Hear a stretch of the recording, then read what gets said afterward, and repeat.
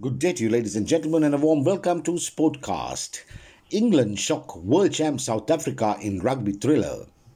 England shocked world champ South Africa in the dying moments of the game as they won their autumn series rugby test 27-26 in an electrifying contest at Twickenham on Saturday.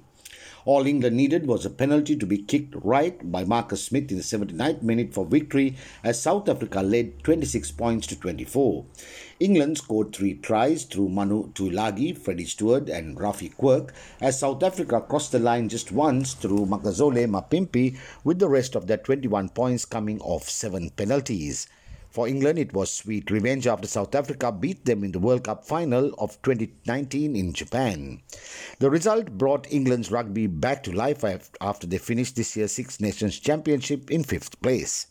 England also enjoyed some special moments in the autumn series as they also won against Tonga and Australia. England scored as early as in the 7th minute of play with a try by Tuilagi by the corner flag as Smith made the conversion and then hit back with a second converted try after South Africa scored through a penalty, and the home team increased the lead through another penalty by Smith for a 17-12 halftime score. South Africa, for the first time in the match, took a 18-17 lead when Elton Jantjies put over a penalty with 17 minutes left. But England soon hit back to make the scores 24-18 through a try that was converted by Smith. The Springboks, however, crossed the line and scored an unconverted try to reduce the lead 24-23 with just 10 minutes left.